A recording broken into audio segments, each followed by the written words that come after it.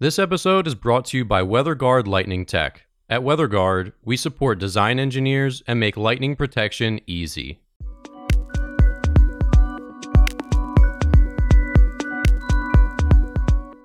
You're listening to the Struck Podcast. I'm Dan Blewett. I'm Alan Hall. And here on Struck, we talk about everything aviation, aerospace engineering, and lightning protection.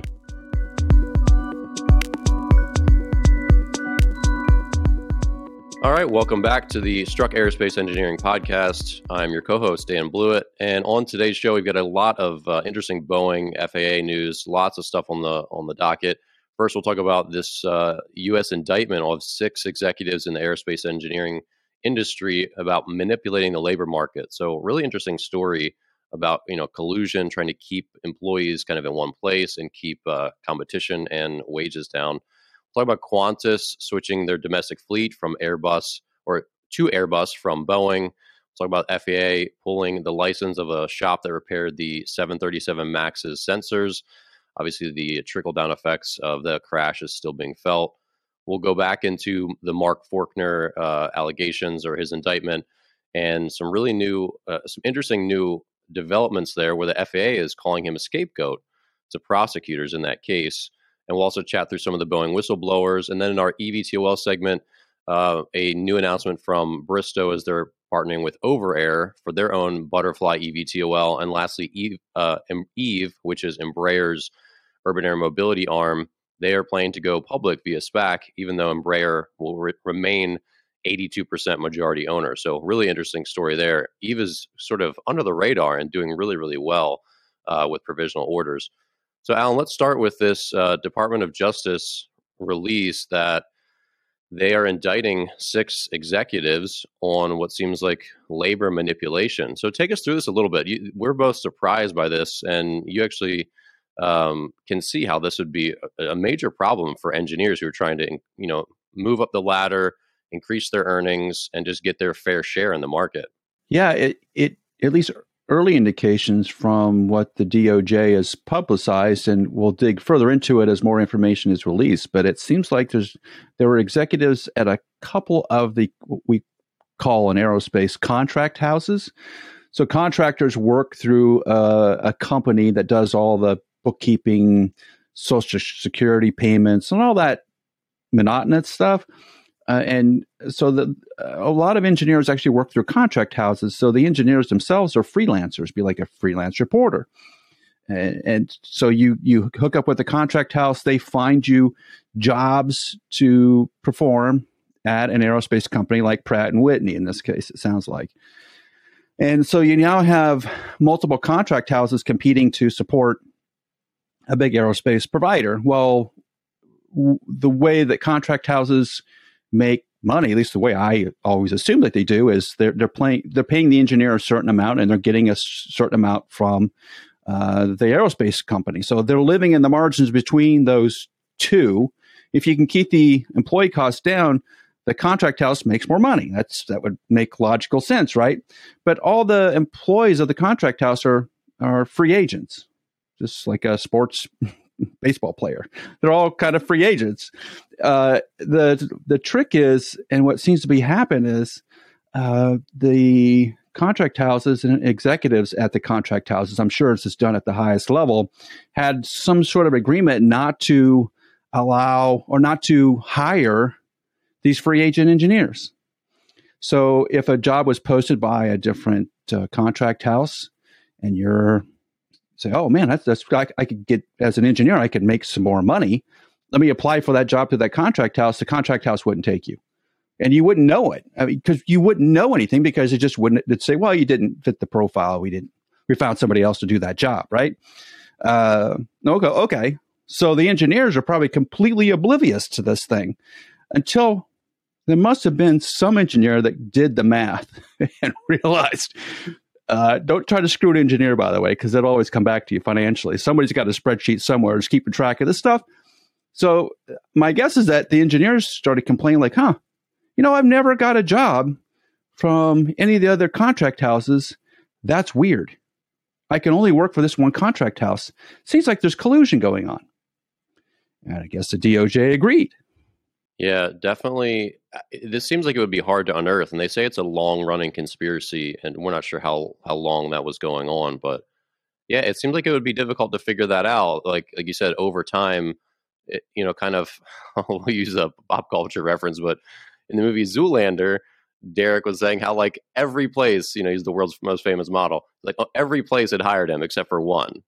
And you're like, well, how would that be? Like, it's clear that I'm qualified to work anywhere, right? But this one place has never hired me. Or like you said, if you're clearly qualified to work on all these different projects, but then like this one stream of companies or this one group or couple groups never hire you, that definitely starts to seem fishy. It does. It really does. And the aerospace companies themselves are super conscientious about it, right? They know that any form of collusion, the engineers and the staff will just be all over that. So you can kind of move around aerospace company, but through the contract houses, my impression of the contract houses was whoever's on the street that they can put to work, that's a margin that they can make.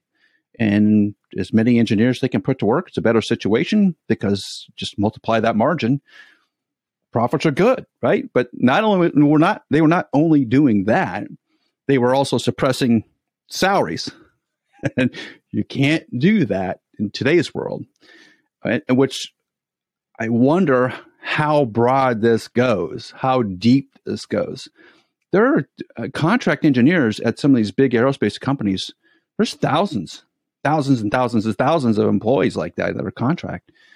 So the money is not going to be trivial, because if you're making 10% of a 100K engineer and you're doing that 1,000 times, right? Now you're talking about real money. And you're doing it over a series of years.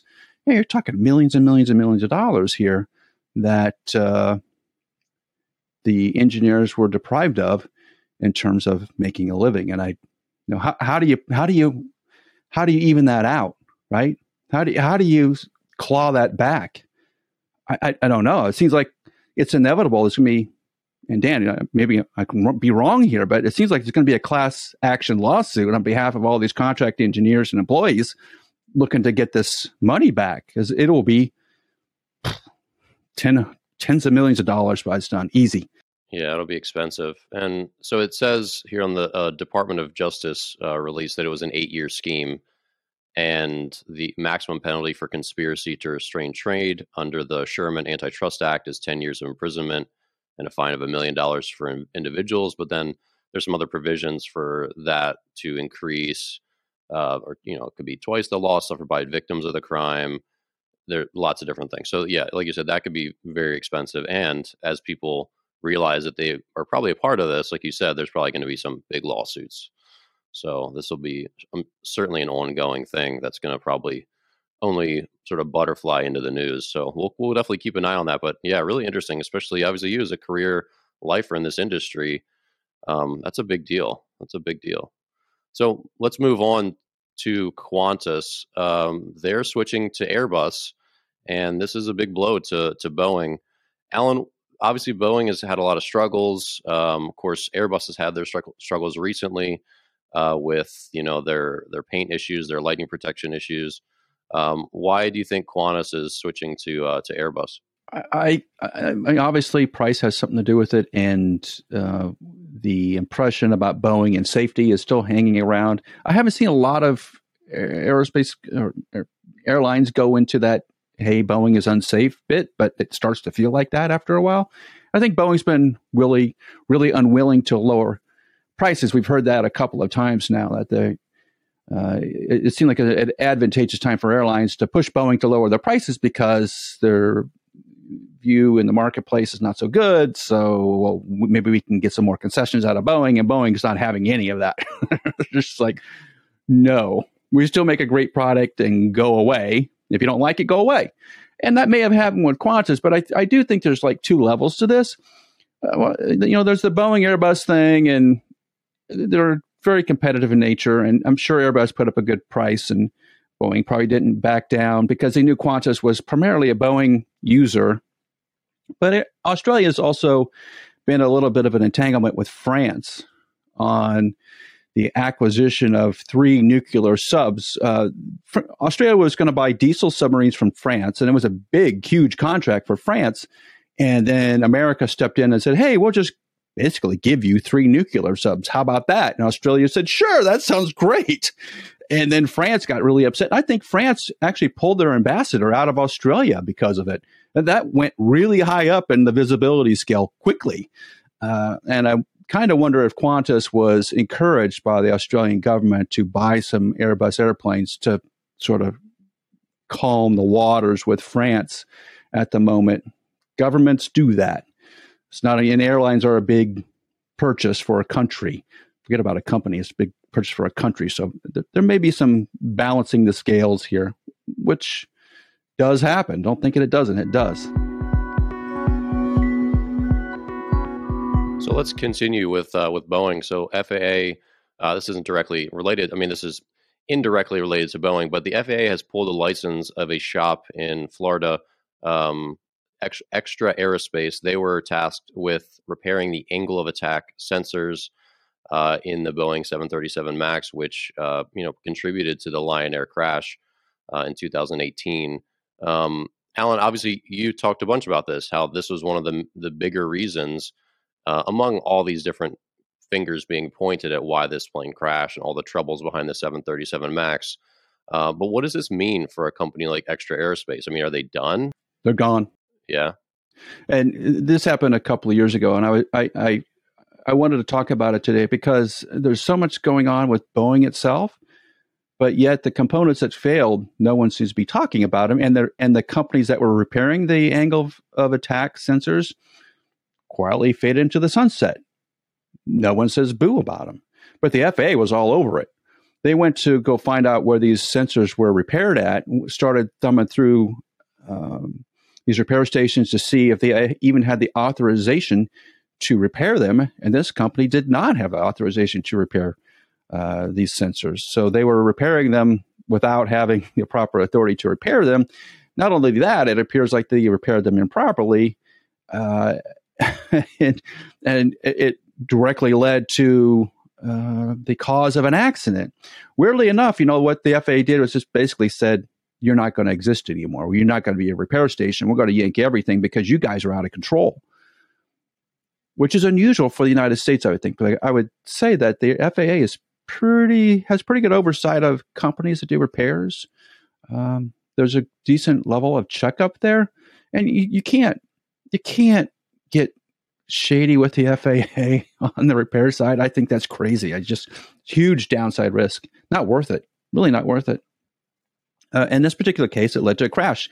But Dan, don't you think that at some level that the executives at this repair station are somewhat culpable?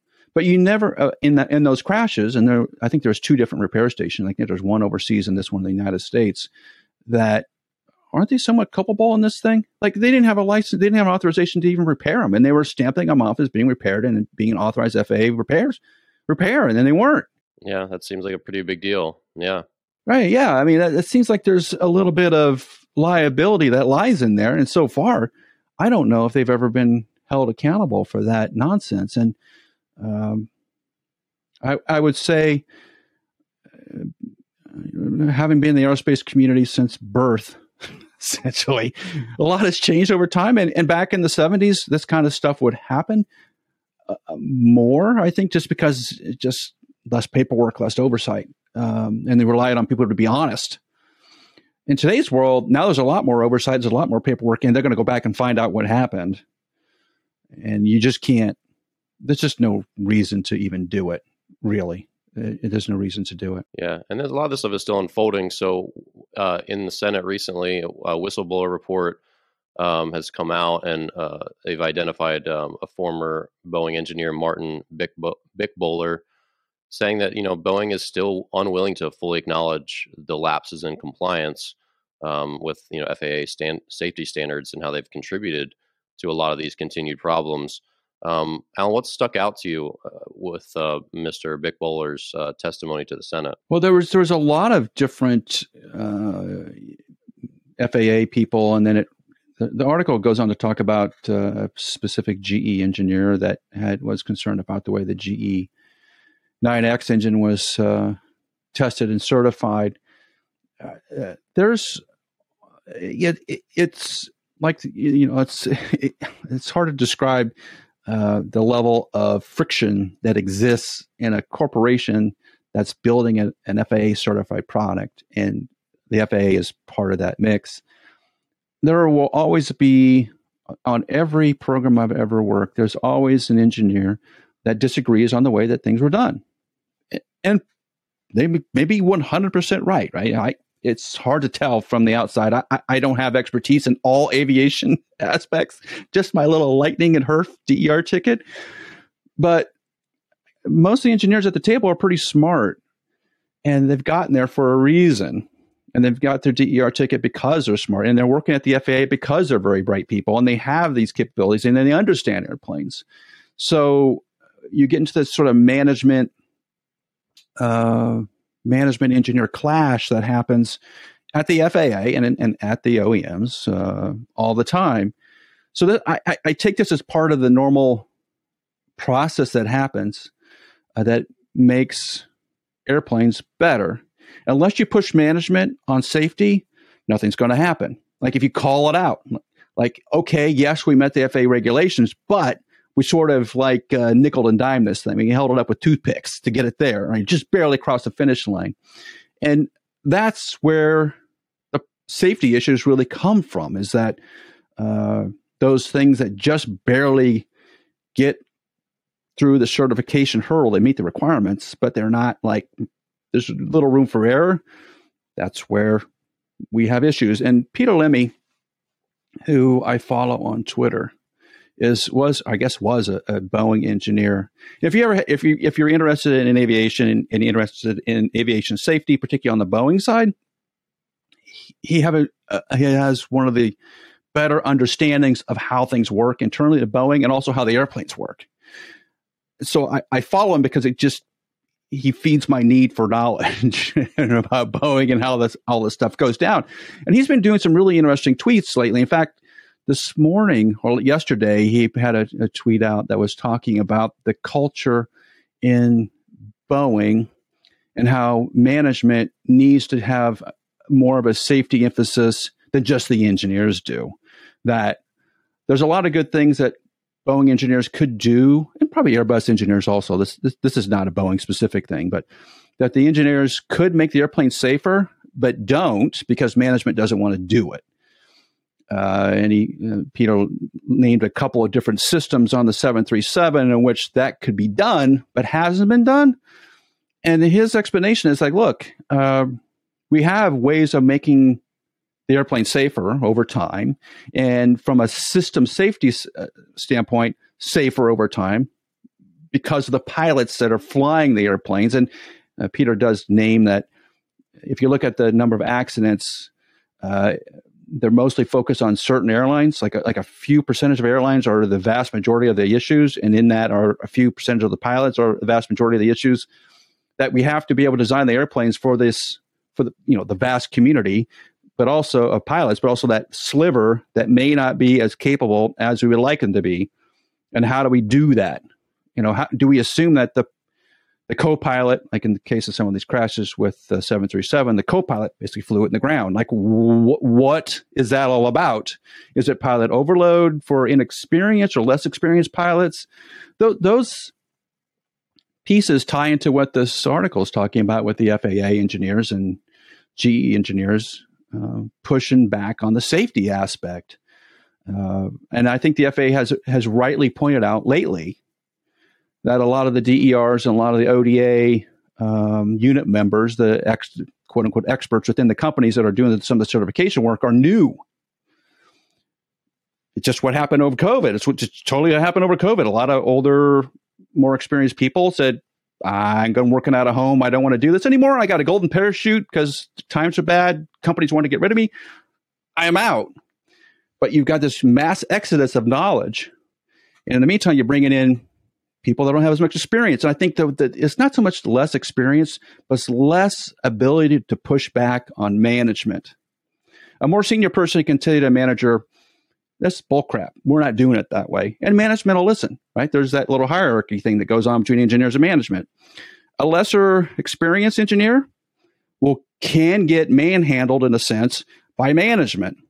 And that's a problem safety-wise. And I think Peter's trying to highlight that. Hey, look, it's a give and take, right? And we need to have these conflicts, and we need to get them out in the open, and we need to discuss them because they need to get resolved. But don't think there's not a dynamic switch now, because there will be with less experienced certification engineers. It's going to be a problem. Yeah. And it's not just Boeing, by the way. It's happening in a lot of aircraft companies right now. So let's talk a little more about the Mark Faulkner indictment. Obviously, he is facing time in prison potentially for his role in the 737 MAX. And of course, he's the only person charged with a crime in that case. And a really interesting new development is that FAA officials have approached U.S. prosecutors basically saying he's being made a scapegoat and that the case's focus on him is, quote, incorrect and misguided. This seems really strange that the FAA is now jumping in to this person's aid. Alan, what strikes you about this case? I mean, this seems just really, this is an interesting twist for sure. I think, and I said it a couple of times now, that the flight test pilot doesn't design the system. And he doesn't really sign off on the system from a system safety standpoint.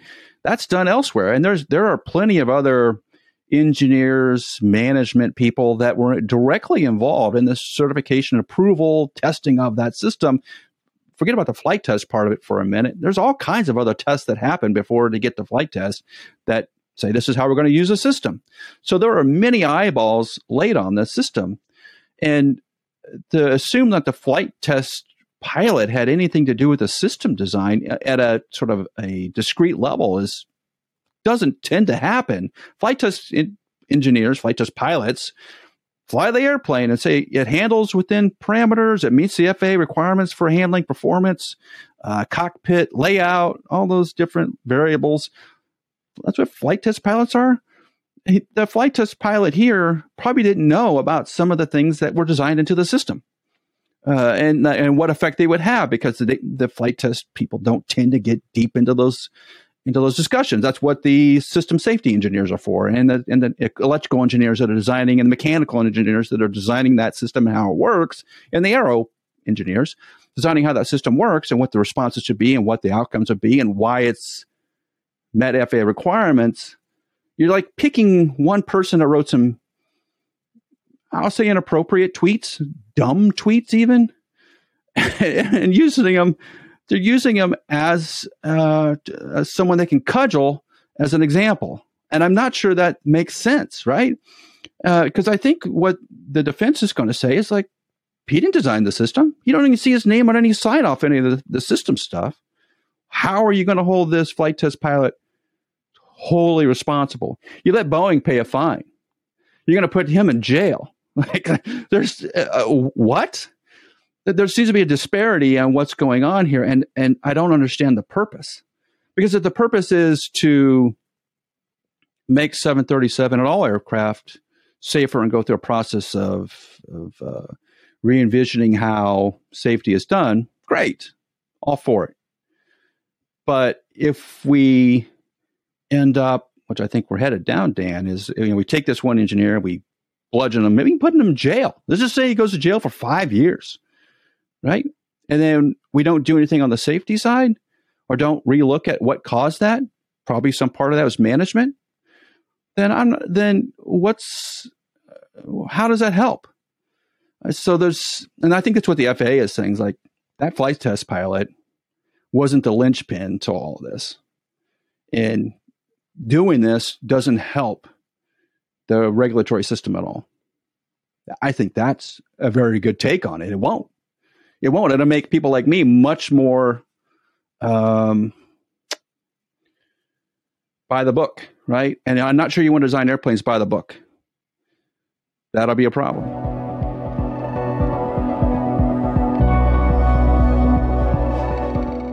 All right, moving on to our eVTOL segment, let's talk about Bristow. So obviously, they are pairing up with Overair, and they've got a new eVTOL design called the Butterfly. And they also, if you go to Overair's website, overair.com, you'll see that they sort of have, this sleek white veneer. They show, like a vertiport and a couple of their aircraft at it. They show an app kind of with, like it says $20.89. Butterfly pick up ETA 15 minutes, just like it's an Uber or a Lyft, which is obviously the vision of some of these companies for the future. Still, just to see that, like, you could just hop on a plane like that is crazy. But Alan, why do you think Bristow and Over are entering this market? They say a Houston-based transportation group has pre-ordered between 20 and 50 of their Butterflies, which will be a 5-passenger, 100-mile range aircraft that they hope to be certified in 2025. Just another hat in the ring. But what do you see that's different with them? Not too much in terms of the timeline. I think that's going to be the most important piece here, is meeting a timeline and getting into service. As there's a huge rush to be the first eVTOL in service that has some Uber-ish tendencies or technology with it. If you watched Archer had their first, I wouldn't call it a flight, hover. Okay, they had their first hover this week. Everybody's racing to be done by like 2023. And 2025 will turn into 2026 pretty quickly. You could have the world's greatest airplane, but if it's 2 years late, it doesn't matter, because the marketplace will all be overcome by Joby, Archer, Lilium, which is still in Volocopter. It's going to be really hard to overtake them, and I wonder if they're going to have issues. Even Embraer is going to be really aggressive. So if you're behind those, will you be able to find investors in your really cool airplane design? I don't think so. I think that time to get investors on board was about a year ago, which was a bad time to have to go do that. But if you didn't have anything flying a year ago, you're going to have a hard time getting a lot of investment, which is going to get you to the finish line. So cool technology. I think the concepts are really cool. The aircraft's really cool. It's a question of timing and money, really. Yeah, that's valid, because you said there are the leaders do have aircraft, and they're starting to test them now, and that's a significant head start on a lot of these other ones. Yeah, so you're right. Speaking of Embraer, so their eVTOL arm, Eve Urban Air Mobility, they're going to become the latest to go public with a SPAC. So they've agreed to combine with Zanet Acquisition Corp. That's the shell company that they will combine with, and they've been talking, I guess, since the summer. Alan, Eve is like, looks like they don't have a flying prototype as far as I can tell. That might be wrong, but they do have a lot of provisional orders. They've got a bunch more recently. On Tuesday, they confirmed 500 more Eve aircraft. So it looks like their 4-passenger version is very well respected, obviously, because Embraer is the backer. So part of this deal to go public says that Embraer is going to maintain 82% majority stake, which I'm sure probably gives people a lot of confidence that the resources and money behind this are going to be there. Oh, sure. It's not just about buying the aircraft. It's what do you do with it for the next 10 or 20 years that you may own it. And that's where a lot of decisions are made. It's not on how cool the technology is or how inexpensive or expensive the aircraft is. It's what's the network behind it that's going to keep this aircraft going. And if I want to sell it, is any resale value? When you're reselling a Boeing aircraft, there's value there, right? Because Boeing's always there, and you can get parts for your aircraft, and that there's a network of people that are flying the same aircraft. So there's a lot of spare parts. There's a lot of knowledge on the mechanic side. When you have a small aircraft company just starting, that's a big problem. Even for companies like Joby, I think that's a big problem, that the perception is that I don't want to own one of these airplanes. And Joby is basically saying to everybody, by the way, that you're not going to be able to buy them as a private pilot, that Joby's going to own them all. Embraer is a different story, though. Embraer, you would feel comfortable about buying the aircraft because, they have the resources to support it. The technical publications will come out. They got a service department. You can buy parts from them.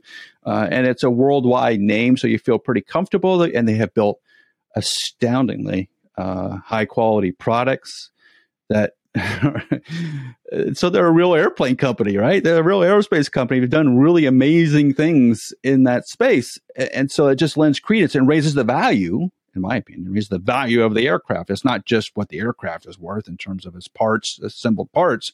It's that value plus the Embraer name on top of it that you're getting, and all the backing by them. So that makes a lot of sense, Dan. I think that Embraer is uniquely positioned because what are the other sort of heritage aircraft companies that are building an eVTOL right now?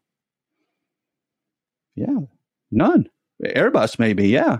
And of course, Falco, SkyWest, and Republic, which is an American Airlines affiliate, they're already customers. They own, E175s and E190s. So yeah, it's just like if you owned a MacBook and an iPhone when the iPad rolled out, you're like, yeah, I trust that Apple's going to make a pretty cool tablet. Like, let's put me down for one, right? So it sounds like, obviously, like you said, high quality aircraft they already own, they're already comfortable with, they know the company. That seems like a no brainer that they would pick Eve to do that for them in the future. So absolutely, like it makes a lot of sense. And like you said, Eve has been, I guess they've been in the news cycle a good amount, but not getting quite as much press and acclaim as, like the Joby and Archers and some of the others, but they're continuing to motor along and sell, or at least create provisional orders. So it's going to be a lot of potential cash there should they get it to market, which seems like, again, they have the resources and talent to do. Yeah. And they have a built-in marketplace in Brazil, I think. Makes a lot of sense. That's true, which we've touched on a little bit, that hopping from rooftop to rooftop and small city to small city in Latin America or South America makes a lot of sense potentially. Yeah, it does. It does. More than, say, Los Angeles. All right. Well, that's going to do it for this week's episode of the Struck Aerospace Engineering Podcast. Thanks so much for listening. We really appreciate you being a listener for this great 2021 podcast season. Obviously, closing in on 100 episodes, which will probably eclipse in early 2022. But we want to, again, take the time to thank you for being a listener, for sharing the show, for leaving reviews, and to continue leaving comments and thoughtful questions on YouTube. So we will see you here next week in 2022. Looking forward to another great year with you. Strike Tape, WeatherGuard Lightning Tech's proprietary lightning protection for radomes, provides unmatched durability for years to come. If you need help with your radome lightning protection, reach out to us at weatherguardaero.com. That's weatherguardaero.com.